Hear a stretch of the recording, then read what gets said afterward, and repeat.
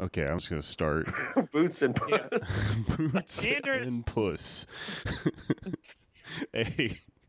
A feminist critique on underrepresentation of women in the works of Boots Riley. Boots and puss. Oh my God. Listen, we have to be controversial. We have to be what is the word? Offensive to sell the leftism. Isn't that how leftism online works? That's how it works. According That's what they tell me. I'm bad at. Wait, was that recorded? Yeah. Oh, Yeah, God dude. damn it. Oh. The second Jake said, "I'm hitting the recording button," you went puss and boots. No, I said it the other way. Boots and What? all right. Either way, you should have known better. You should have known. Sorry. Maybe I'll cut it out. We have to sell sex. Pretty innocuous. That's what we do. We were freestyling. Sex, and now that I have your attention, communism. You know. There you go. Waffles, you can't eat pretzels. You're a cat. You can't eat pretzels. It's physically impossible. We're not talking about cats either.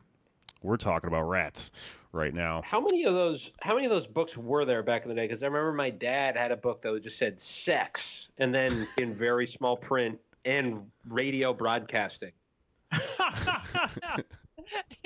That was the last one they made. Yeah, but there were that wasn't the only one. That was before there were memes, so the memes had to be on books, like novelty books. They had to be. I think the only way that's they just could- an old-timey joke.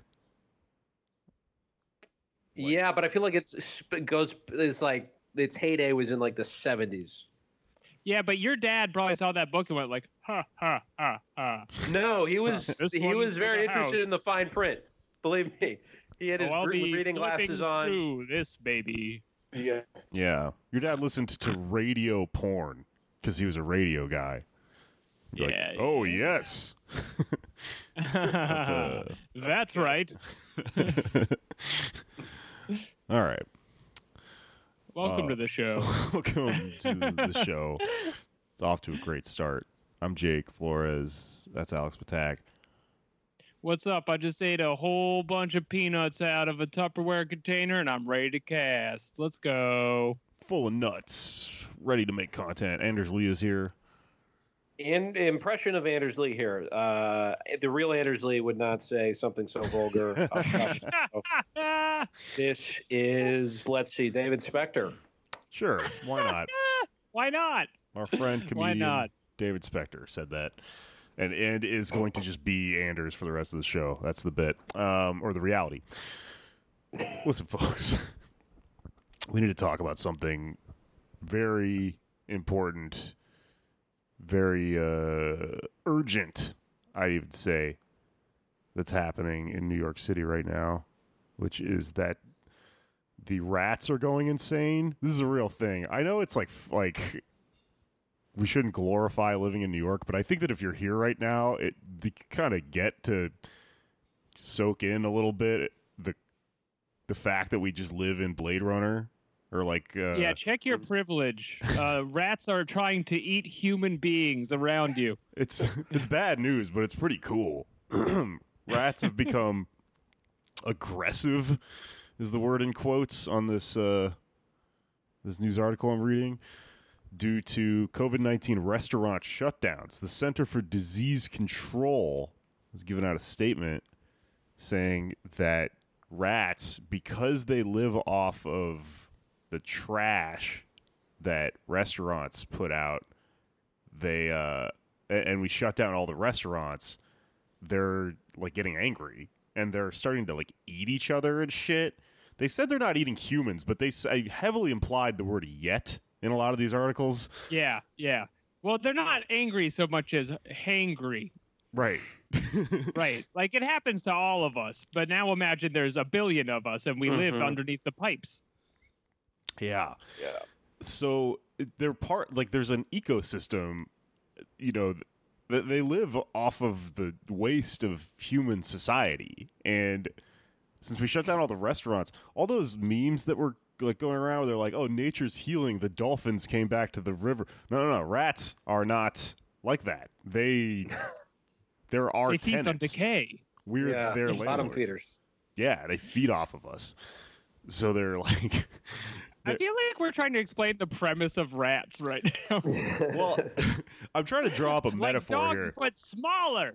They're like mice, but bigger. I'm talking about this for a reason. It might seem like I'm just randomly talking about rats, but a little bit later on, we're going to talk about the tenant-landlord relationship, and I think that there is a parallel that can be drawn here because, like, it's like we're their landlords, and you know, and we're saying I'm a rat too. I'm also hungry, but they're like hungrier than us, and they're going to eat us, and you know, then we're going to eat the landlords. We supply no value to them. Well, you know what these these rats are trash, but we put them in these conditions to begin with. Well, I think these rats could use something that would kind of chill them out a bit, and that is the experience of mentorship. And I thought for sure you were about to plug Kratom. I was 100% sure. Put it in the cheese, that man. Too.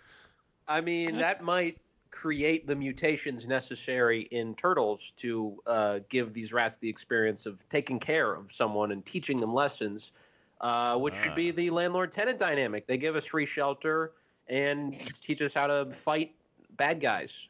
You know, shelter, pizza, karate lessons. Hot take: landlords should teach us lessons. I don't have any problem with paying rent or property ownership. I just feel like I'm missing a mentor. I'm not learning new skills that I can pick up from a Greek family. Unless I'm mistaken, Splinter doesn't charge rent, right? They live there for free. Yes. He's just like a lonely old rat who wants to help out. The sewer in Teenage Mutant Ninja Turtles is like a Paris Commune or Rojava. It's a brave new society where their currency is slices of pizza. If I am to understand the films correctly, they don't have money. Yeah, that's right. Pizza is money. That's a subtle part of the universe. People working to earn pizza so that they can buy more pizza. They do Antifa stuff with their masks. They wear masks. They don't cover their mouths. They just cover their eyes. And then they like beat up.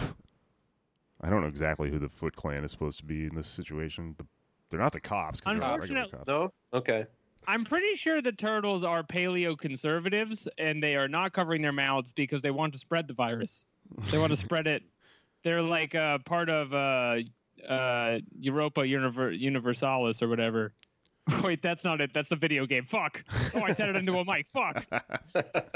Unite Europa. I don't know. The White Power Group. Anyway, the turtles are in on that. And it's because they're, you know why? Because they live with their landlord who acts as a mentor figure, and he tells them about how skull shapes work. Right. Let's get back to these rats a little bit. This is a real thing that's happening. And you might be listening to this podcast and thinking, wow, these podcasters, they all live in Brooklyn, and they think that we'll find it interesting that their city is full of refrigerated morgue trucks and slime on the ground and rats that are angry and stuff like that, but I live somewhere else. We get it. You have public transportation. Yeah, we get it. You live... I ain't got no freaking rats in my Chevy Volt, pal. Well, fear not. This is happening everywhere. The rats are a part of society that exists in every state. They live symbiotically with humans, and this is happening in other cities. Notably, I think the worst case is in New Orleans. They're saying that because New Orleans has actually been hit, New Orleans like had to shut down, French Quarter and shit, and the entire goddamn economy there is just based on like street food and stuff. So apparently, I'm reading this article. This guy's saying that where's the quote? Let me see if I can find it. Rats. Oh no. Rats. They're all over me. Here's the Oh God. The rats. Is it exclamation point, exclamation point? That's the quote from the rat. This is the quote from the man. Okay. I turned the corner. There's about 30 rats at the corner feasting on something in the middle of the street. 30 rats. Oh, the bayou man. So this guy said he's just like every time he turns around, there's just 30 rats hanging out in the street, just like feasting on dead. That's no shit. Extremely menacing. Yeah. What's the most number of rats you've ever seen at one time? I want to say like a few. I've never seen more than 5 at once Yeah, I don't because think I've 5 seen, alone is very intimidating. Yeah, I don't think I've seen more than one. They usually fly solo. I haven't been in. I moved out of New York a few months ago, but yeah, sometimes you see one scurrying in the subway, but it's always alone. Right. Well, rats, the perfect emissary of disaster capitalism, do not know how to work together. They have no mutual aid. Actually untrue. So I'm reading this book about fuck. rats right now. Guess what it's called? Nim. Communism? Rats. It's called Rats. It's a book Fuck. about rats. And Oh yes, I've heard of this. yeah, it's actually like a New York Times bestseller. It's called Rats: Observations on the History and Habitat of the City's Most Unwanted Inhabitants. It was number 1 in the rat category for 12 weeks. I just happened to be reading this book, and then I saw that the rats are going crazy outside, and I figured I should learn more about them. So I'm kind of working my way through the book to try to, understand our new masters or whatever. But Is it like a sociology book or what is it? I don't know. A guy kind of goes through a couple different angles on them, but like the first chapter is just the history of where rats in America came from. It's really interesting because they originate in Southeast Asia, and there's 2 types of rats that are like popular in America. There's like a million different types of rats. Rats. Everyone has their favorite rat. By the way, brace yourself for some rat facts. That's what we're doing today, first half of the episode. Rat facts. Play the jingle. I'm into it. So the rat is the most common mammal, like at all. There's like a bunch of different types of it, but the 2 main types that we have in America are the brown rat and the black rat. Brown rat is Rattus norvegitus, something like that. They thought it was from Norway. It was a misnomer. And the black rat is called Rattus rattus, which means, I think that was just the first one they named, right? So they came from Southeast Asia and eventually like up through Europe, and it didn't actually get to the United States until like 1776. There were just no rats here, and hell of a year to come. Yeah, the fucking first year. And they're just like overall in concept, just like a Black Mirror idea of like, what if cats was bugs?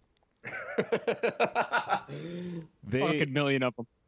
Eventually spread to all 50 states. The only state that really successfully kind of staved off a rat problem is Montana, because like they need to be close to people to just live off of our trash, and everything's so far apart up there.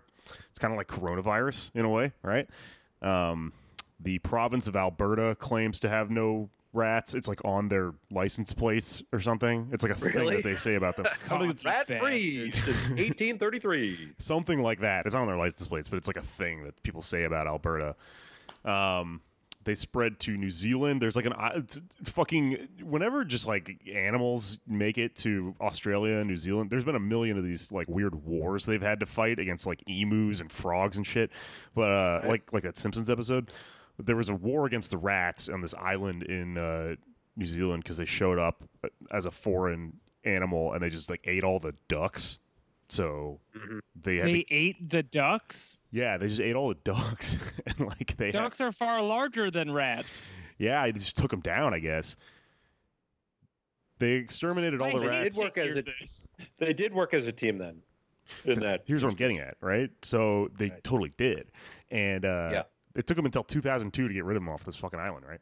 And so people that studied rats in America found out that basically they traced Rattus norvegitus. Fucking what is the word? Norvegicus. Norvegicus.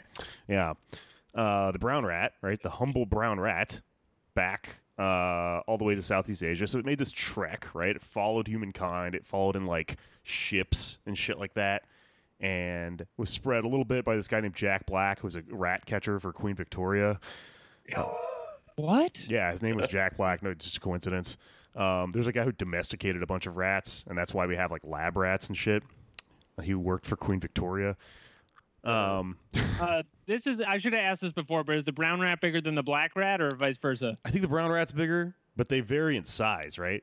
Because it's like bears, something like that. Yeah. Black bear is little bear.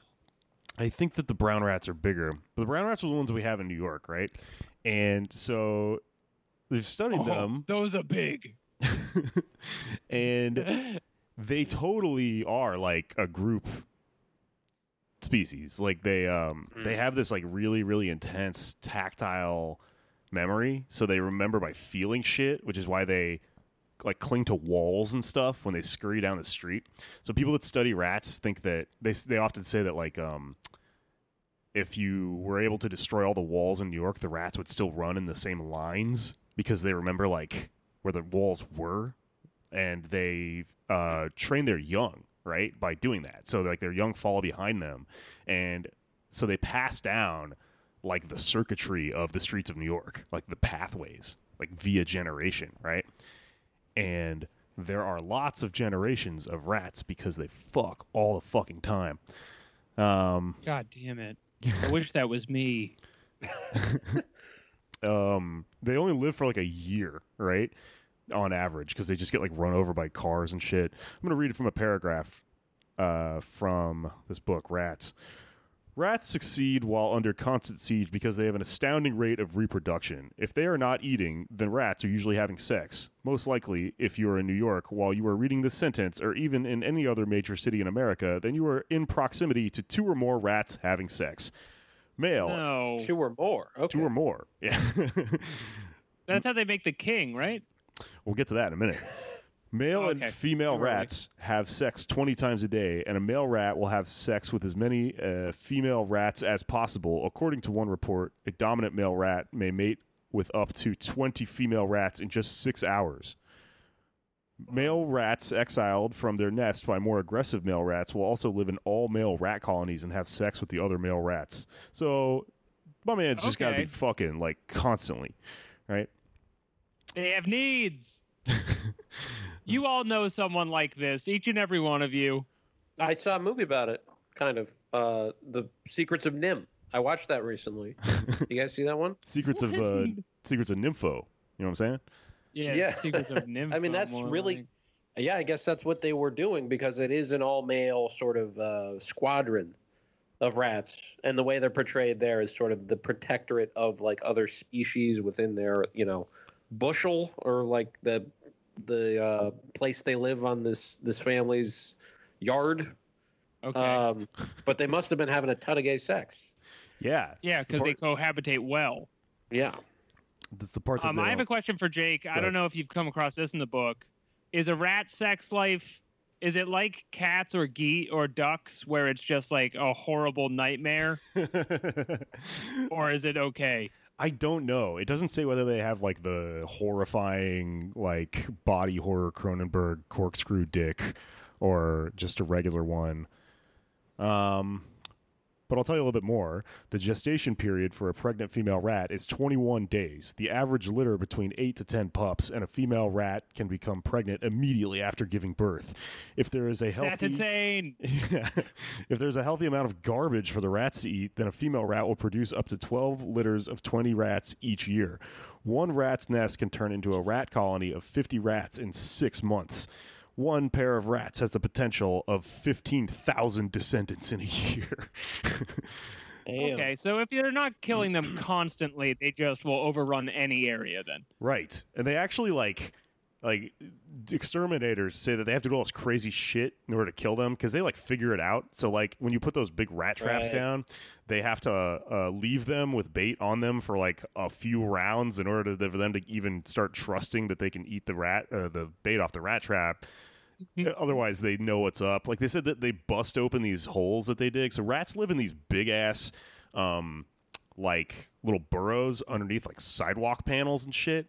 And there's like a tiny hole that goes into the burrow that is like a fucking third of an inch wide, and rats can actually collapse their skeletons to squeeze through like a hole that's less than an inch wide in order to get into like this just little bubble they make down there.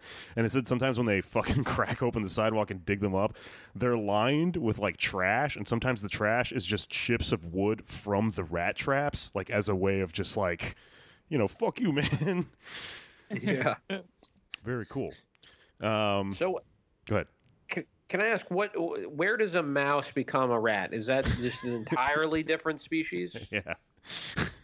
When they get into drugs, they get on the wrong side of town. If you have enough sex, then you become a rat. Is that what it is? You have to evolve it with a moonstone, like in Pokemon. No, different animal, I think. Whole different animal. Because like I've had mouse troubles, that in New York especially, and yeah, they get wise to the traps too. But we had glue traps for a while once, and once you catch them, it's hard to know what to do with them when you have the stickies, because if the traditional ones just like snap them to death. But I heard from someone that the most humane way to kill a mouse, or I guess a rat, or maybe she had them mixed up, because this definitely turned out to not be the case, was to freeze them. So what I would do is when I caught the live mice with the stickies, I'd put it in a plastic bag and just throw it in the freezer. And I thought it was like, oh, this is I'm like doing some Kevorkian shit over here. But then apparently my roommate opened up the freezer one night and they just saw the mouse like. Yeah, I mean, you're still murdering the mouse. Yeah. There is no good death, my friend. There's no way. You just got to war. do it quick. You just got to do it with a hammer or something. I felt so bad when I found that out. We had mice in my apartment this year, and I just started stepping on them, and they make a popping noise. Ugh.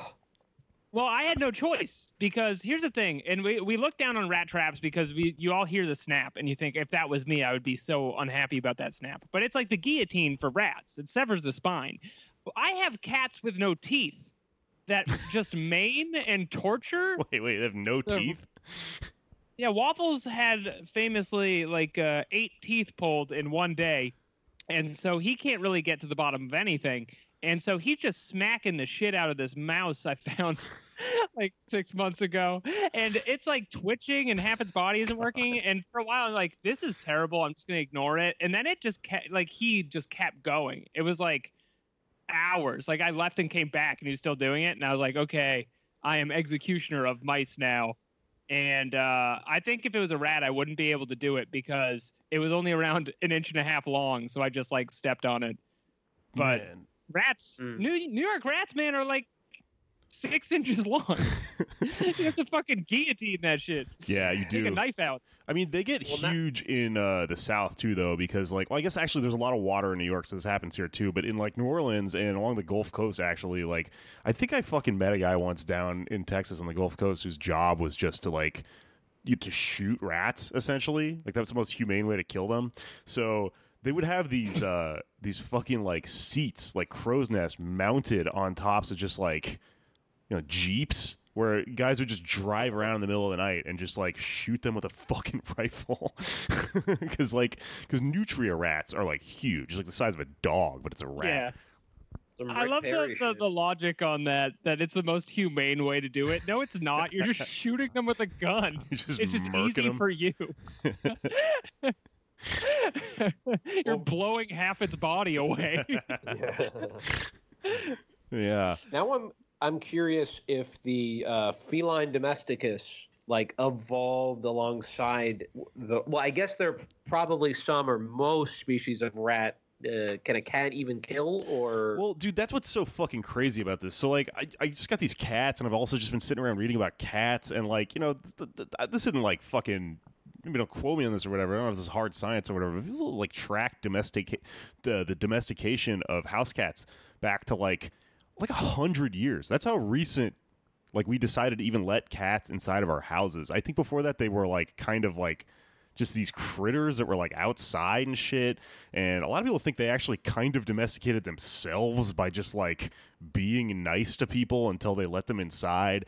And so I guess what I'm getting at with the rats is that like this is a recent thing, and this thing that's happening in the streets where their like environment is being destroyed via the restaurant shutdown because of coronavirus is like this is like the first time this has happened since New York started. They've like always been able to live off the trash, and like now everything's topsy-turvy.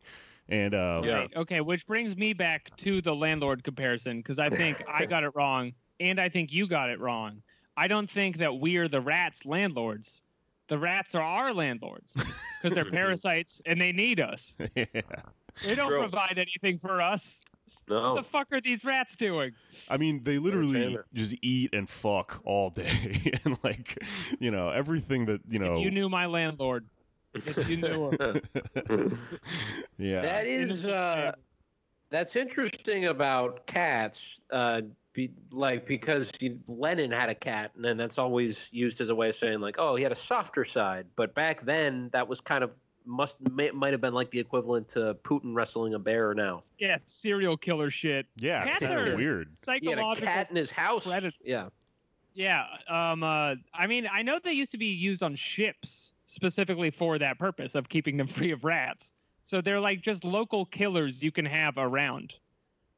I don't Yeah. know shit about cats except that the domestication of the house cat in the last 100 years or so has had like a devastating impact on the ecology of everywhere it's happened. Like every bird dies, any small creature for hundreds of miles away dies in like gruesome, torturous deaths. Really? Yeah, Um, cats are evil, but we're bigger than them, so it's fine. Yeah, they're pretty nice Wait, to us. so by domesticating them, the things that they wouldn't eat, but like somehow they would keep these birds alive by like doing something to the soil, or what? Why does They the torture them domestication? for fun.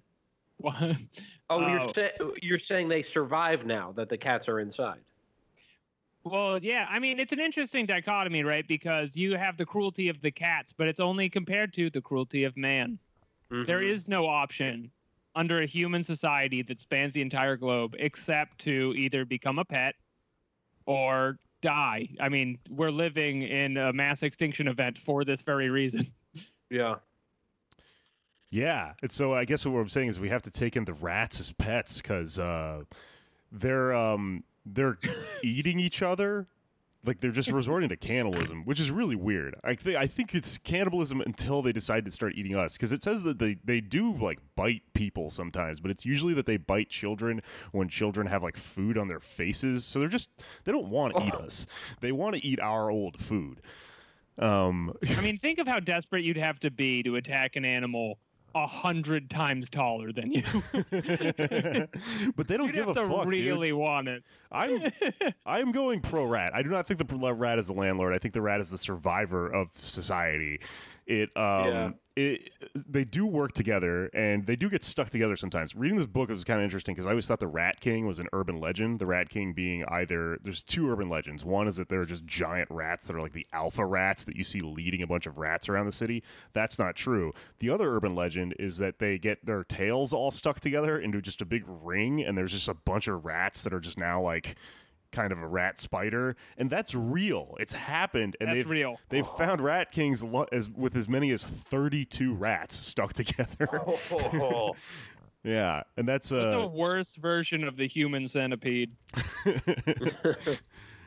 But also, like, it's stupid too, because it's just like if all like 30 people had their legs stuck together. Yeah. It's a very avoidable situation. yeah, that kind of doesn't happen with us, I guess. Yeah, they're like trying to untie each other. Like, okay, you, 31, try moving your left leg a little bit. Let's start from the beginning. Yeah. Be like living with a bunch of boys. These wild boys. Some other facts about rats. I'm getting close to the end of my rat facts. They try to kill them. They're successful in killing them sometimes with this poison that, like, it's very slow doses of poison because their sense of smell is so good that they can sense like one millionth, one part poison to like a million, regular or whatever. So you have to like hit them with really low poison. Wow. So what happens is you get these rats that are like, you can tell they're in the process of going back to and eating the poisoned food a bunch of times, not realizing it's poisoning them. And exterminators refer to it as dead rat walking when they see one. That's like the slang in the business. A dead rat walking. Because he's just all like... Exterminator culture is wild. That's what I'm getting out of this. Yeah. Oh. I had a bar patron one time who I was telling him I had a mouse problem, and he was like, "Oh yeah," and he went out to his truck and he was like, "Guess what I do for a living?" And he gave me a bunch of glue traps, and he also told me that you have to, like, if you want to keep mice from burrowing in your building, you have to like put this metal mesh in there because they will stop when they hit metal, but it actually doesn't fucking hurt them that much because a mouse or a rat's two front teeth would grow to 5 inches long if it wasn't gnawing on shit all the time, and it has like this flap behind it that it keeps it from just swallowing metal and concrete because it uses them to just burrow through shit all the time. They're cool. Wow. So what's your angle on adopting the rats again? I Could think- you just like give me the pitch. I think that they're the real tenants. Like their habitat's being destroyed because they need us to be eating hot dogs and shit and throwing the sticks on the ground. The rats are like, they're the reopen protesters. They're like, I want to trash. Is a little sign he has. Let's say, I mean, we should give them a city, Yes. Why not say, like, Milwaukee? It could get bombed at some point. Just drop a bunch of, like, fucking Joe Exotic food meat from Walmart there and let them have a town for hundreds of years, They'll And make it there hopefully eventually. long enough they'll civilize themselves. Well, If you can just kind of keep them there. but the thing is, they can't really exist without trash. Like, so they could only have a town if there was one town where we threw all of our trash. Milwaukee. That is what Anders is offering, is we trash Milwaukee. Yeah. If you live in Milwaukee, write in yay or nay, and we will make this happen. One final note. $4,000 Patreon goal. Destroy the city of Milwaukee for the rats. Yeah. We create just a new rat city. There's like a giant statue of a rat in the middle of it and shit. That'd be We bad. just with show some up like, Planet of the well, we Apes said shit. we'd do it. We don't have... all right, I bought one gun.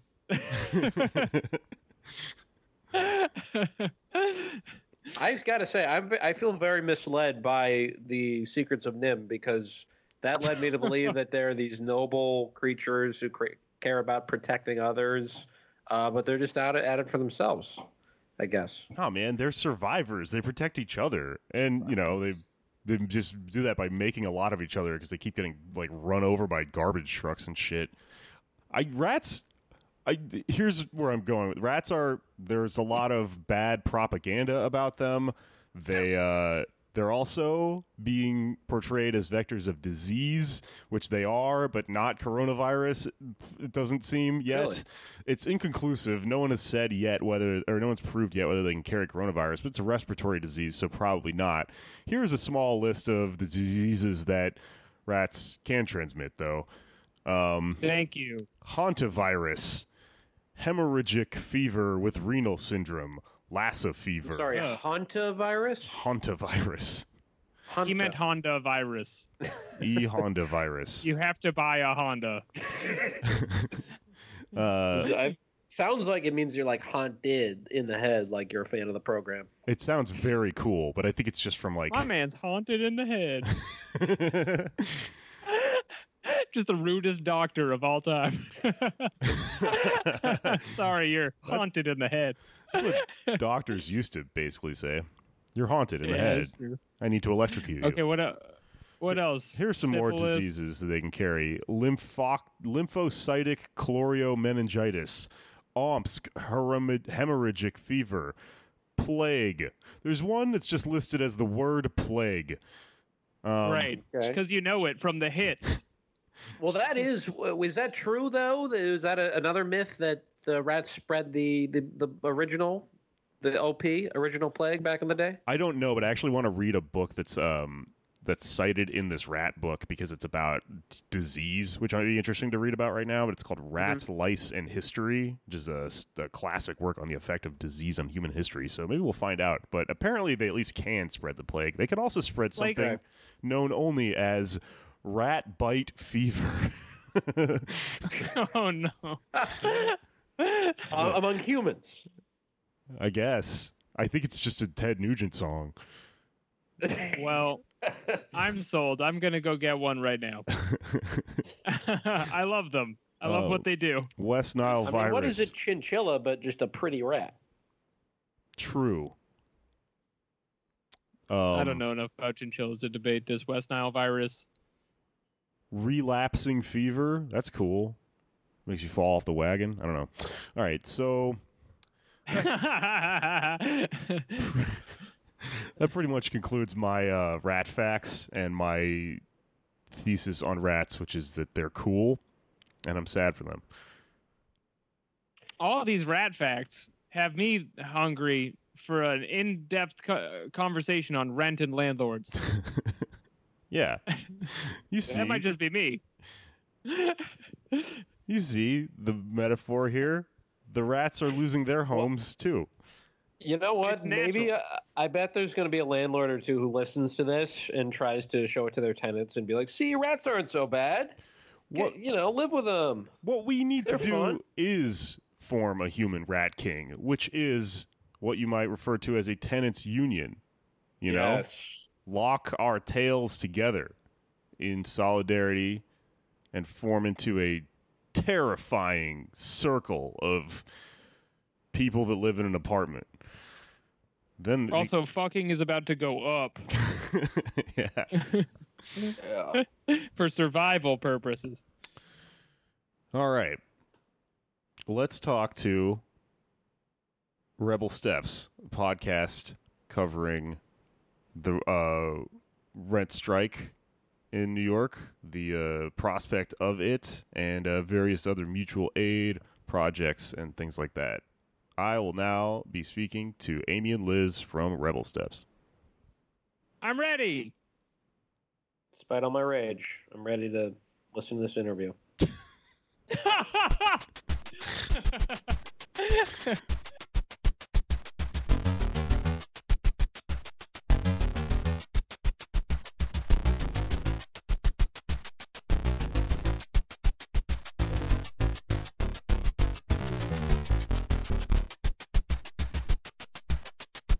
Hello, everyone. I am here with Liz and Amy from Rebel Steps, a podcast on the Channel Zero Network, an anarchist radio and podcast network. Liz and Amy, welcome to the show. How are you? Doing okay. Thanks so much for having us. Yeah, thanks for having us. Yeah, thanks for coming aboard. I've listened to Rebel Steps. I quite enjoyed it. It's very interesting, very informative. Can I guess maybe tell my listeners a little bit about what you guys do over there at your show, just to start off? Yeah, absolutely. So Rebel Steps is a podcast about taking action and building skills. It really comes from an anarchist perspective, but the skills are applicable and useful to any kind of leftist organizing context. We started it in 2016, kind of after the election. There was a lot of calls to get involved or read a book or call your senators or donate. But we really wanted to sort of put something out there about how people could take action kind of in their everyday lives. So it's really about welcoming in new people, growing movement organizers, and things like that. Yeah, Cool. and we really try and keep it very open and inviting. So we try to stay away from jargon or explain jargon. And we try to start at the very beginning, and we also try and help people through just sort of the inevitable emotional and psychological barriers that sometimes come up in organizing. So just sort of talking openly about imposter syndrome as an example, and just how organizing and doing new things can be a little uncomfortable, but we have to work through that. Yeah, so those are some of the things we try and cover in every episode. Cool. Yeah, I found it very accessible, which is important, and it's a thing that leftists can easily lose sight of because we can yell about Kropotkin all day on here. No one knows what the hell you're talking about. It's not going to do you any good in terms of turning that shit into real life action. So I liked what you guys sort of did with season 1, where they were just sort of short, easy to listen to explainers about things because, first steps are kind of the most daunting things in terms of starting, something like a tenants union or a rent strike or something like that. So I think the little instructional how-tos are very cool. But you also talked about how how do we get into this movement building thing we were talking about? Yeah, I mean, like making things very inviting and easy to read, I guess, is important to the start of getting anything like this done. Yeah. Yeah, absolutely. I think a lot of the impetus for the podcast was really just to kind of issue an invitation to as many people who wanted to hear it. So one of the people we interviewed in season 1 literally said, I've always thought of myself as more of an inviter than an organizer. And I think that's our friend Smokey. And I think if you really wanted to sum up our whole podcast, that's what it would be about. But then with our second season, we did move a little bit more towards like the movement building aspects. So kind of looking at what you might need to know or think about when you're working together. So whether that's something like as mundane almost as decision making to something like a little more interpersonal, like conflict resolution. We just kind of wanted to walk through those things because as anyone who's been involved in these movements know, these things come up. And a lot of times new people have to like discover the same things over and over again. So just trying to kind of explain where the movement is coming from as far as like decision making that's worked, what hasn't worked, what people have tried, and yes, that's been the focus of our second season. But then our second season got interrupted by all this rent strike stuff, and so we did kind of like pivot for a moment, paused in season 2 to do what we do for every subject with rent strikes. So sort of look at the how-to, look at the step-by-step, look at how to invite people to join you, those sorts of questions, which are the questions that we have explored in season 1 and season 2, but just now we're looking at them more explicitly for the here and now during COVID-19 when people are talking about rent strikes, trying to achieve some level of a change in power dynamics between tenants and landlords, especially in New York.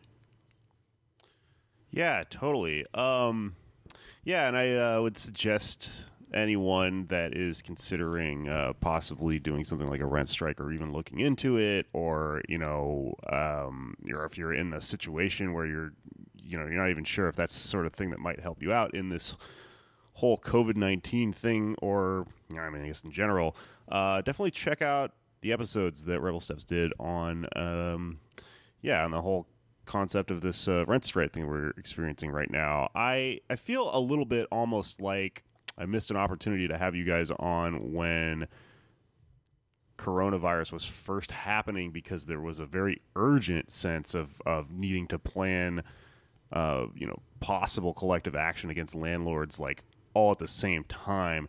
And it's interesting, I guess, where we're at right now, because you talk about like movements, and I think something that was really interesting you guys talked about in kind of the last episode you did about this was that these things, there's parts of it that get left over afterwards. So if we're kind of moving past a moment when a rent strike might even happen, you can still kind of hold over some of the infrastructure from it and hopefully use it, or maybe at least use continued collective bargaining to just like push the Overton window and gain some sort of like ground against the government and the landlords or whatever.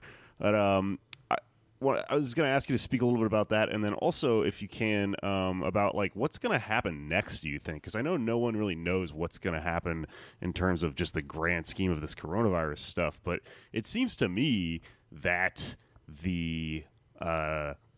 we're entering a very strange space, which is that people are going to try to go back outside. It seems like the coronavirus isn't going to be as contagious during the summer, but it might come back in the fall, and this kind of eye of the storm seems to be a situation in which they're really going to try to force everyone to go back to work, and thus it's going to be kind of harder to organize against your landlord, because they're just going to open certain things back up and say, well, go back to work. What do you think is going to happen, and what do we do with all the stuff we've already set up?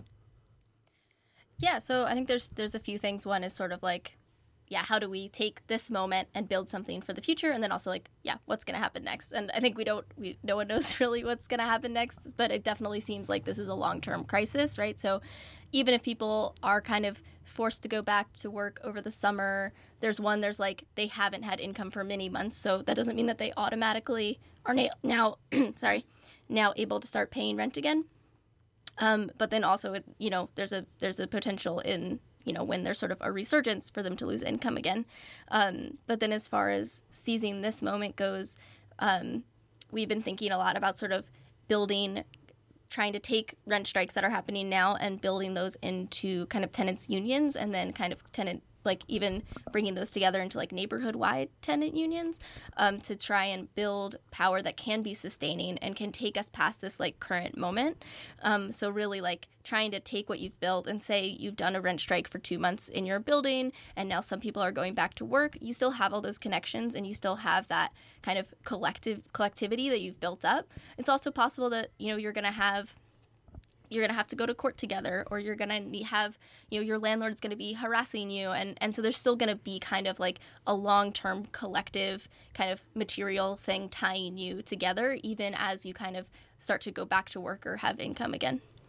Yeah. And just to add to it a little bit, like, I think it would be naive to think that this is the last crisis that we will face as a species or as a generation, or as New Yorkers. I mean, whether it's climate change or the continuing effects of COVID-19 and the economic crisis, like, there's not really a moment we're going to arrive at where everyone is going to be safe, in my opinion, from what I'm like observing. And so, one of the things that we said in like both our first one, where we were just talking about starting a rent strike, and a little more in our second one as well, is just that like we are going to need each other as neighbors to get through any sort of future crisis. And so just reaching out to your neighbors, seeing what they need, seeing where they're at, even if you think that you'll be able to afford rent forever, there's a good chance there's someone in your building who can't afford rent forever. And in some ways, your fate is kind of tied to theirs, because what if they get COVID-19 from trying to do work outside that they shouldn't be doing, or they work that is dangerous? Like, you could end up getting sick from that. And so like, it's like, yes, support our communities, but also we're all in this together. There's no world in which New York can come out of this with like half the population being homeless or something because they got evicted. And then you're just like, well, at least I can afford rent. Even if it's just out of self-interest, we have to help each other out through this, because it's not going to be over for a long time, and even if it is ever over, there's always going to be the next crisis. Yeah, definitely.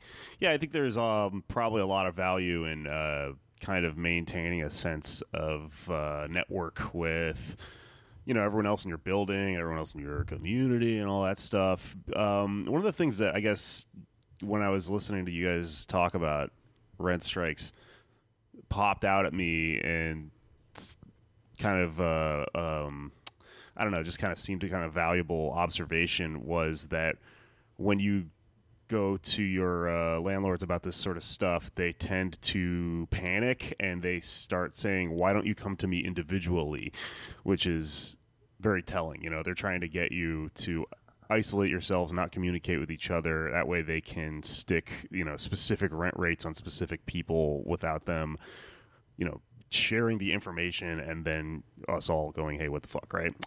So yeah, I mean, if when you start organizing against your landlord, that's something that you see and observe, it wouldn't make any sense to go back to being isolated and keeping to yourselves in terms of communicating with the person that owns the building that you rent from or whatever. So yeah, good thing to kind of just keep going, I guess. Yeah, definitely. I mean,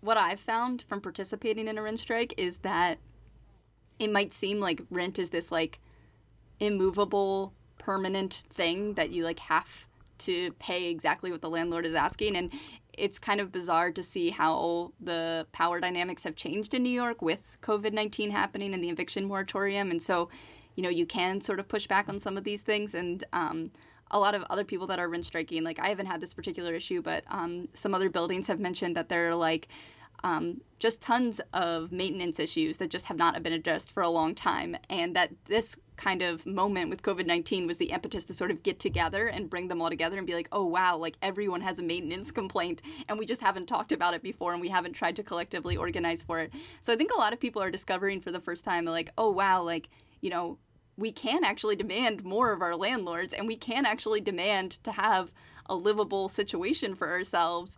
it just takes kind of like, or not it just takes, because it's very hard and it's very challenging. I don't want to diminish that. But, talking to each other gives us this whole new toolkit that we've never really explored before, or that a lot of us have not explored before. And I think it is really exciting to see that unfolding and people having that realization.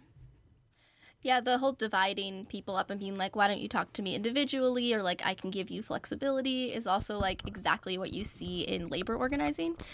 So it's like, it's a really common thing where it's like, when people get together, the people in power understand that that's scary for them, like immediately and viscerally.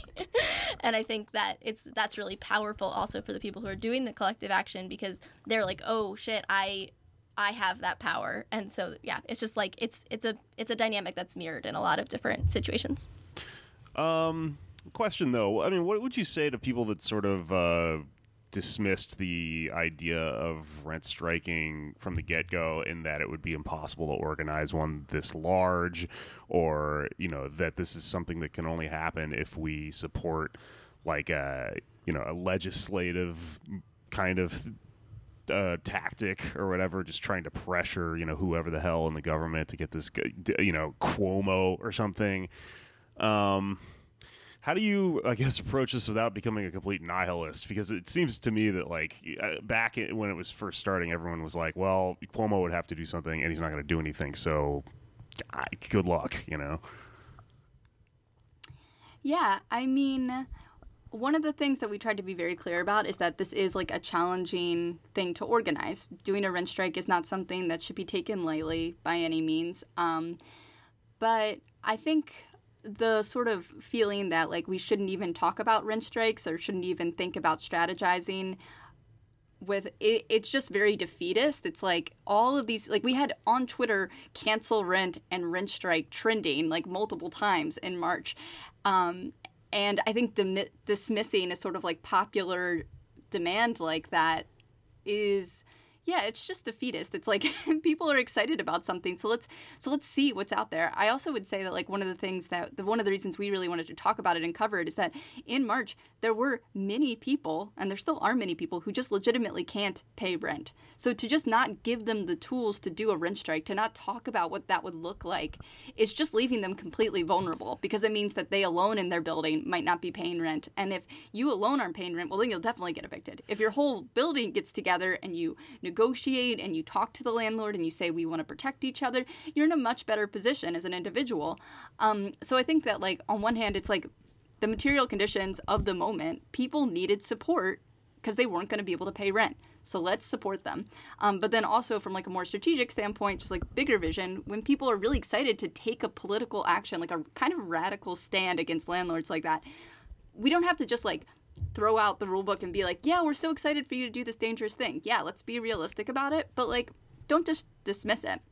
And then the last thing I would say is that, in our last episode, even though we do come from an anarchist perspective, we talk about legislation as one of the ways we're going to have to move forward to, like, protect tenants, because otherwise people just get evicted eventually. Like, maybe not now, but, like, a year from now. But there's a difference between looking for legislative means to, like, protect people and saying, like, you know what, we're going to build power from the bottom up. We're going to build these structures to protect each other. And as part of that, we will, like, accept these legislative reforms. And then on the other hand, just being like, well, if we just did a legislative reform, everything would be better and we could go back to normal. So we kind of see the legislative aspect of this as like a tool, a way to protect individual tenants. But we also want to be clear that that's not the end game. The end game is like democratically run. Democratically is in like the decision-making feature, not like DNC democratically, but like, like these like tenants unions that really belong to the people in them, that can protect each other for the long run. Also from the legislative angle, I think this was like kind of an eye-opening situation for me, thinking about how we can kind of materially force the hand of legislators. So by millions of people not paying rent, we have created a situation where legislators will have to do something. Will it be good? Maybe not. It might not even end up being that helpful, but they cannot do nothing, because that would just cause an even further disaster. So I think that's been kind of interesting to think about for me, because in the past I thought of legislation as being like kind of, calling your representatives or working on electoral campaigns and things like that. And I think this has been like a different angle that I hadn't thought about before. Yeah, it's really hard to kind of deprogram people from thinking that the entirety of affecting something like this is texting that robot that then texts your senator or whatever. Yeah, totally. And you guys noted in the history part of some of your episodes that like the ground we have made in terms of making sure that people are able to not be completely annihilated via this sort of situation during like the Great Depression and stuff like that came from pressure put on politicians from the left when they think that something like, that there is a real collective threat coming against them, or, someone who represents that, like, as a politician. So it is a real thing, and it really can and will sort of probably save us to some degree here. But I guess the reason I'm asking kind of a counter question to this whole thing is that it's important when talking about this to not gloss over the inherent risk in going on rent strike. There's very good reasons for certain people not to do it and certain people to do it. So, you don't want to like encourage anyone to go just blindly into something that actually, may not have a good payoff. Yeah, definitely each situation is unique. And like we talk about that in the first episode, that it's like everyone knows their situation best, and there are situations where it may be too risky for you, or there may just be like for me, I live in a very small building. There's one other tenant. I like have a personal relationship with my landlord who lives in the building, and so it would look very different than organizing in a large building or organizing across multiple buildings against this sort of like corporate landlord. So every situation is different, and so yeah, it's really important to get legal advice, make sure you understand your situation. But then also, maybe, I don't know if you want to talk about it a little bit, Liz, once you get started, you may uncover things that are like really on your side. Yeah, so I am currently in the middle of a rent strike that is going better than I thought it would. Actually, I was a little worried about it at first, but basically we just found that there were a lot of things that our landlord was doing that were not particularly legal. And I think since we're in the middle of it, I don't know if I want to go into a ton of detail because it's not all said and done yet. Yeah, but we found ourselves in an actually much better situation than I thought we were going to be. And on some level, I'm like, okay, well, we just like, kind of got lucky. We had like a landlord who didn't take care of the building and did everything to like save a little money here, a little money there. And then it ended up to be a bunch of legal problems. And then also our landlord took the move of like, even though they're in like very precarious legal situation with the building, they decided to enlist lawyers, which is like, why would you try and take us to court if you know that your own situation is a disaster? But you know what? That's her strategy. I don't know what she's doing over there. It's just a little confusing to me. But anyway, yeah, but so on some level, we just kind of got lucky in that we had this sort of like bizarre situation. But on the other hand, landlords are pretty used to cutting corners in New York, especially. I can't really speak for other places, but I can say that like in New York, I feel like landlords are pretty accustomed to getting what they want. They're accustomed to kind of intimidating tenants. They're accustomed to sort of just demanding a lot of money for their units, no matter what's going on. And so, I think more people are finding those sorts of things in their building than they thought. They just hadn't really thought to, like, look for them before. Again, it's sort of this thing of, like, because of the eviction moratorium, because of what's going on, the power dynamics have shifted ever so slightly, and now tenants have, like, a little bit more power than they have in the past.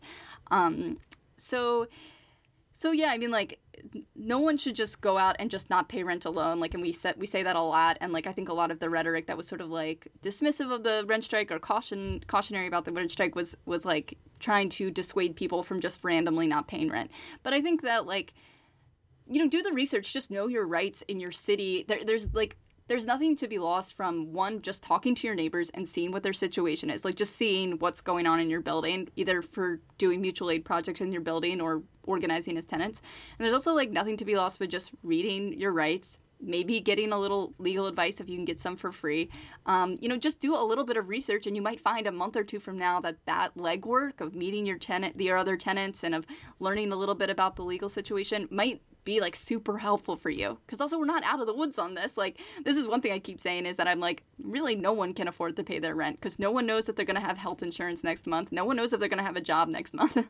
But again, every situation is different. Don't run into a rent strike situation that when you don't have all the tools you need to really do it like well and in a way that can protect yourself. But seek out some tools to protect yourself because it's not great out there. I don't know if anybody's been reading the news lately, but it's not great. Yeah, that's true. I don't know why I keep lulling into a false sense of security. Maybe it's because I'm a podcaster.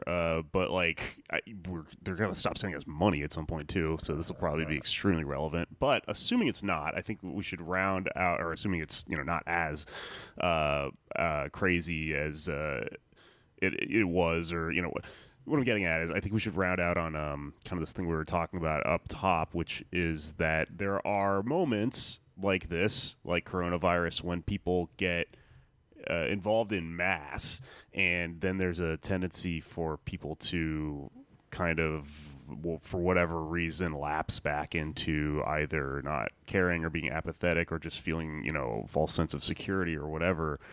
What do you think about that? What is your take on that in regards to what's happening right now?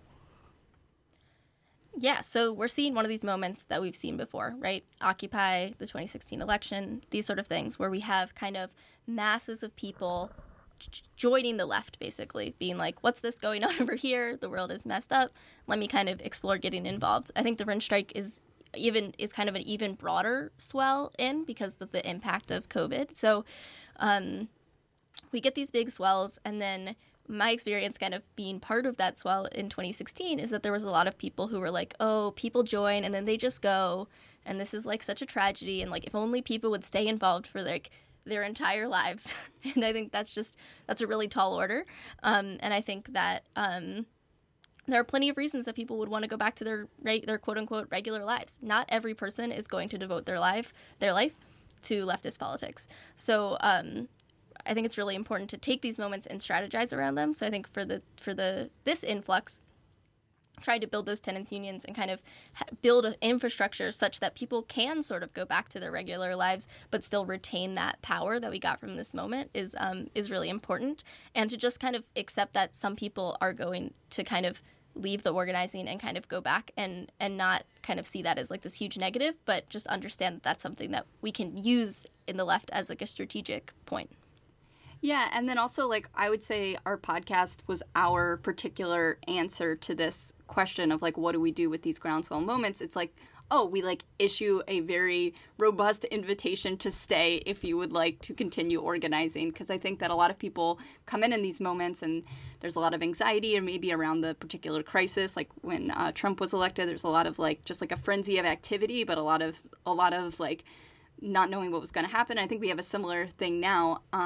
And so, yeah, just like people might not know exactly how to plug in, and they might not know how to plug in for the long term. Like they might know how to do it during an emergency because they saw it happen, but then they don't know what to do next. And I think that one of the things we can think about in these moments is not like, oh, why doesn't everyone stay? But like, oh, how can I encourage this person to take the next step? Like, how can we encourage as many people as possible to take the next step? Like, we're not going to retain everyone. So maybe we can just move the percentage up, like, 1 or 2% every time we have these sort of groundswell moments. And then, like, the last thing I would say on that, too, is that, like, a lot of people are like, oh, all these people left the moment. Like, it's very sad that, like, everyone went back to their quote-unquote normal lives. But we don't really know what effect these moments have on people. So, someone might have had a really emotional experience at a protest like, 4 years ago or 8 years ago or something that might stay with them and might make them more open to rent striking now, or it might make them more open to workplace organizing.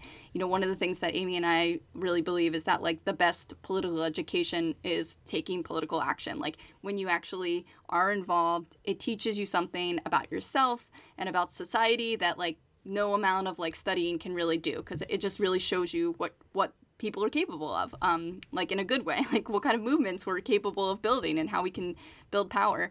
So I think, like, we have a lot of people energized right now. Like, let's make it normal to be part of a tenants union in New York. Like, everyone's like, oh, you ought to vote as your civic duty or whatever. It's like, whatever. And to me, that's like just like not even that important. But what if it was your civic duty to be part of a tenants union or something? Like, what if it was that normal that it's like, oh, well, you moved. Did you join your local tenants union yet? That to me would be like a huge change in New York, and I think it would really change people's mindset about like what community can be and what we can do to protect each other. Yeah, that's a really good point. I think that our goal here should be to try to get to a point where all the celebrities that yell at people to vote are yelling at you to be in a tenants union. They never will because they have, probably no need to be in one themselves. But it would be cool if, I don't know, who are these people? Like Billy Eichner is just screaming at me on Twitter to, be in a tenants union. I'd be like, yes, I am, Billy.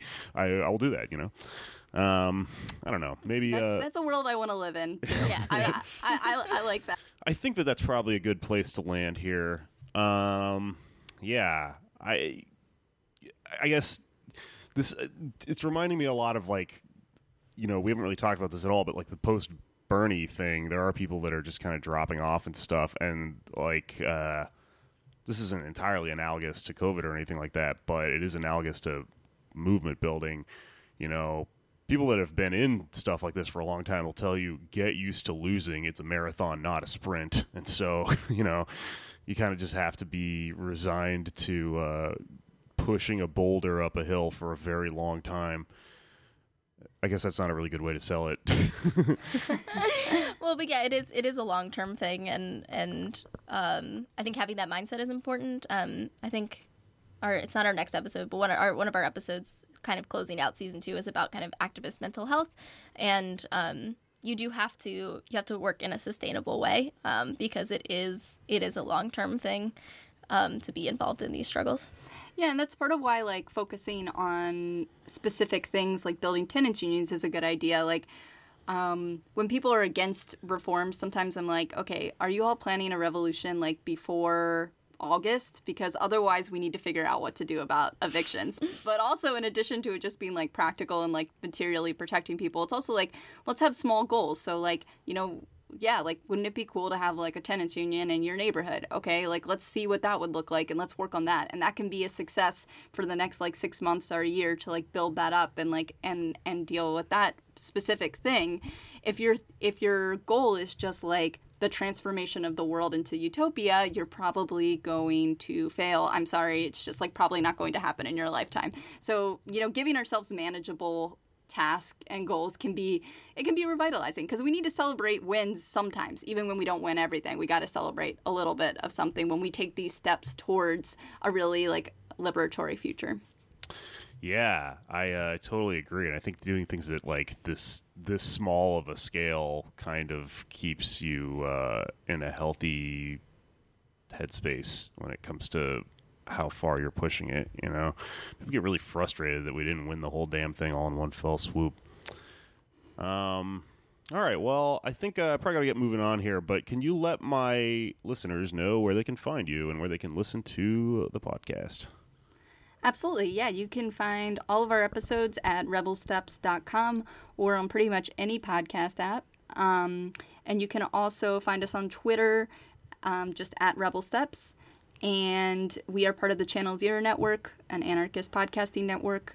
So go over to channelzeronetwork.com if you want to hear more anarchist content.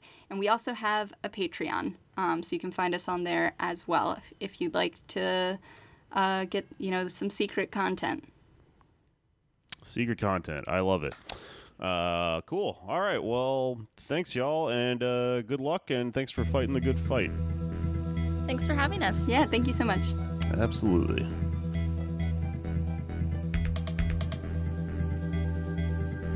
Okay, that was our interview with Rebel Steps. Let's do plugs and get the hell out of here.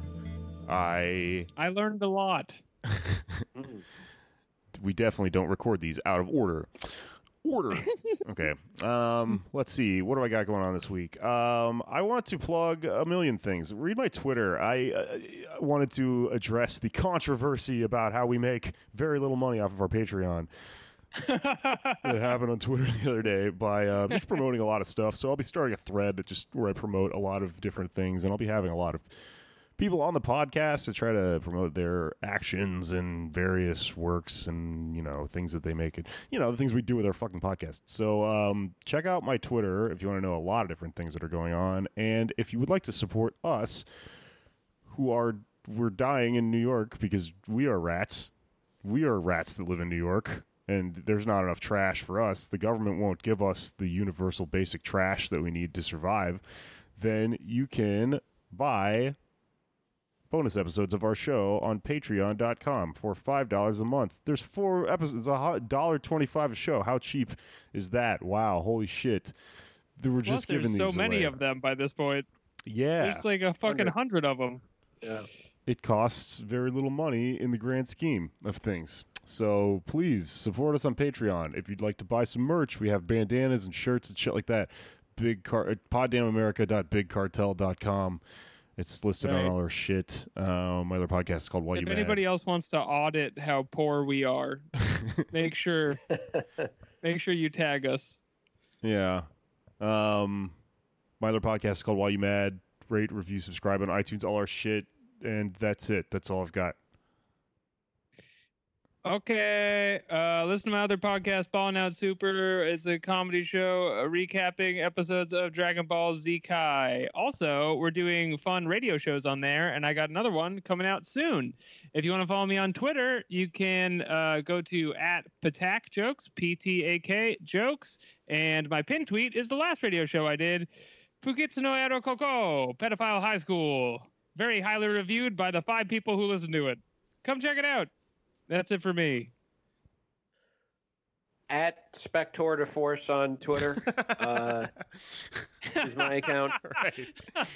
If you would like to check out Anders Lee, who I've been doing a dynamite impression of this entire Fucking time, long range pull on that one. It's like an hour. check him later. out on Twitter @Anders Lee here. And we have less than 1 week to go before some bourgeois parliamentary endeavors here in the D.C. area.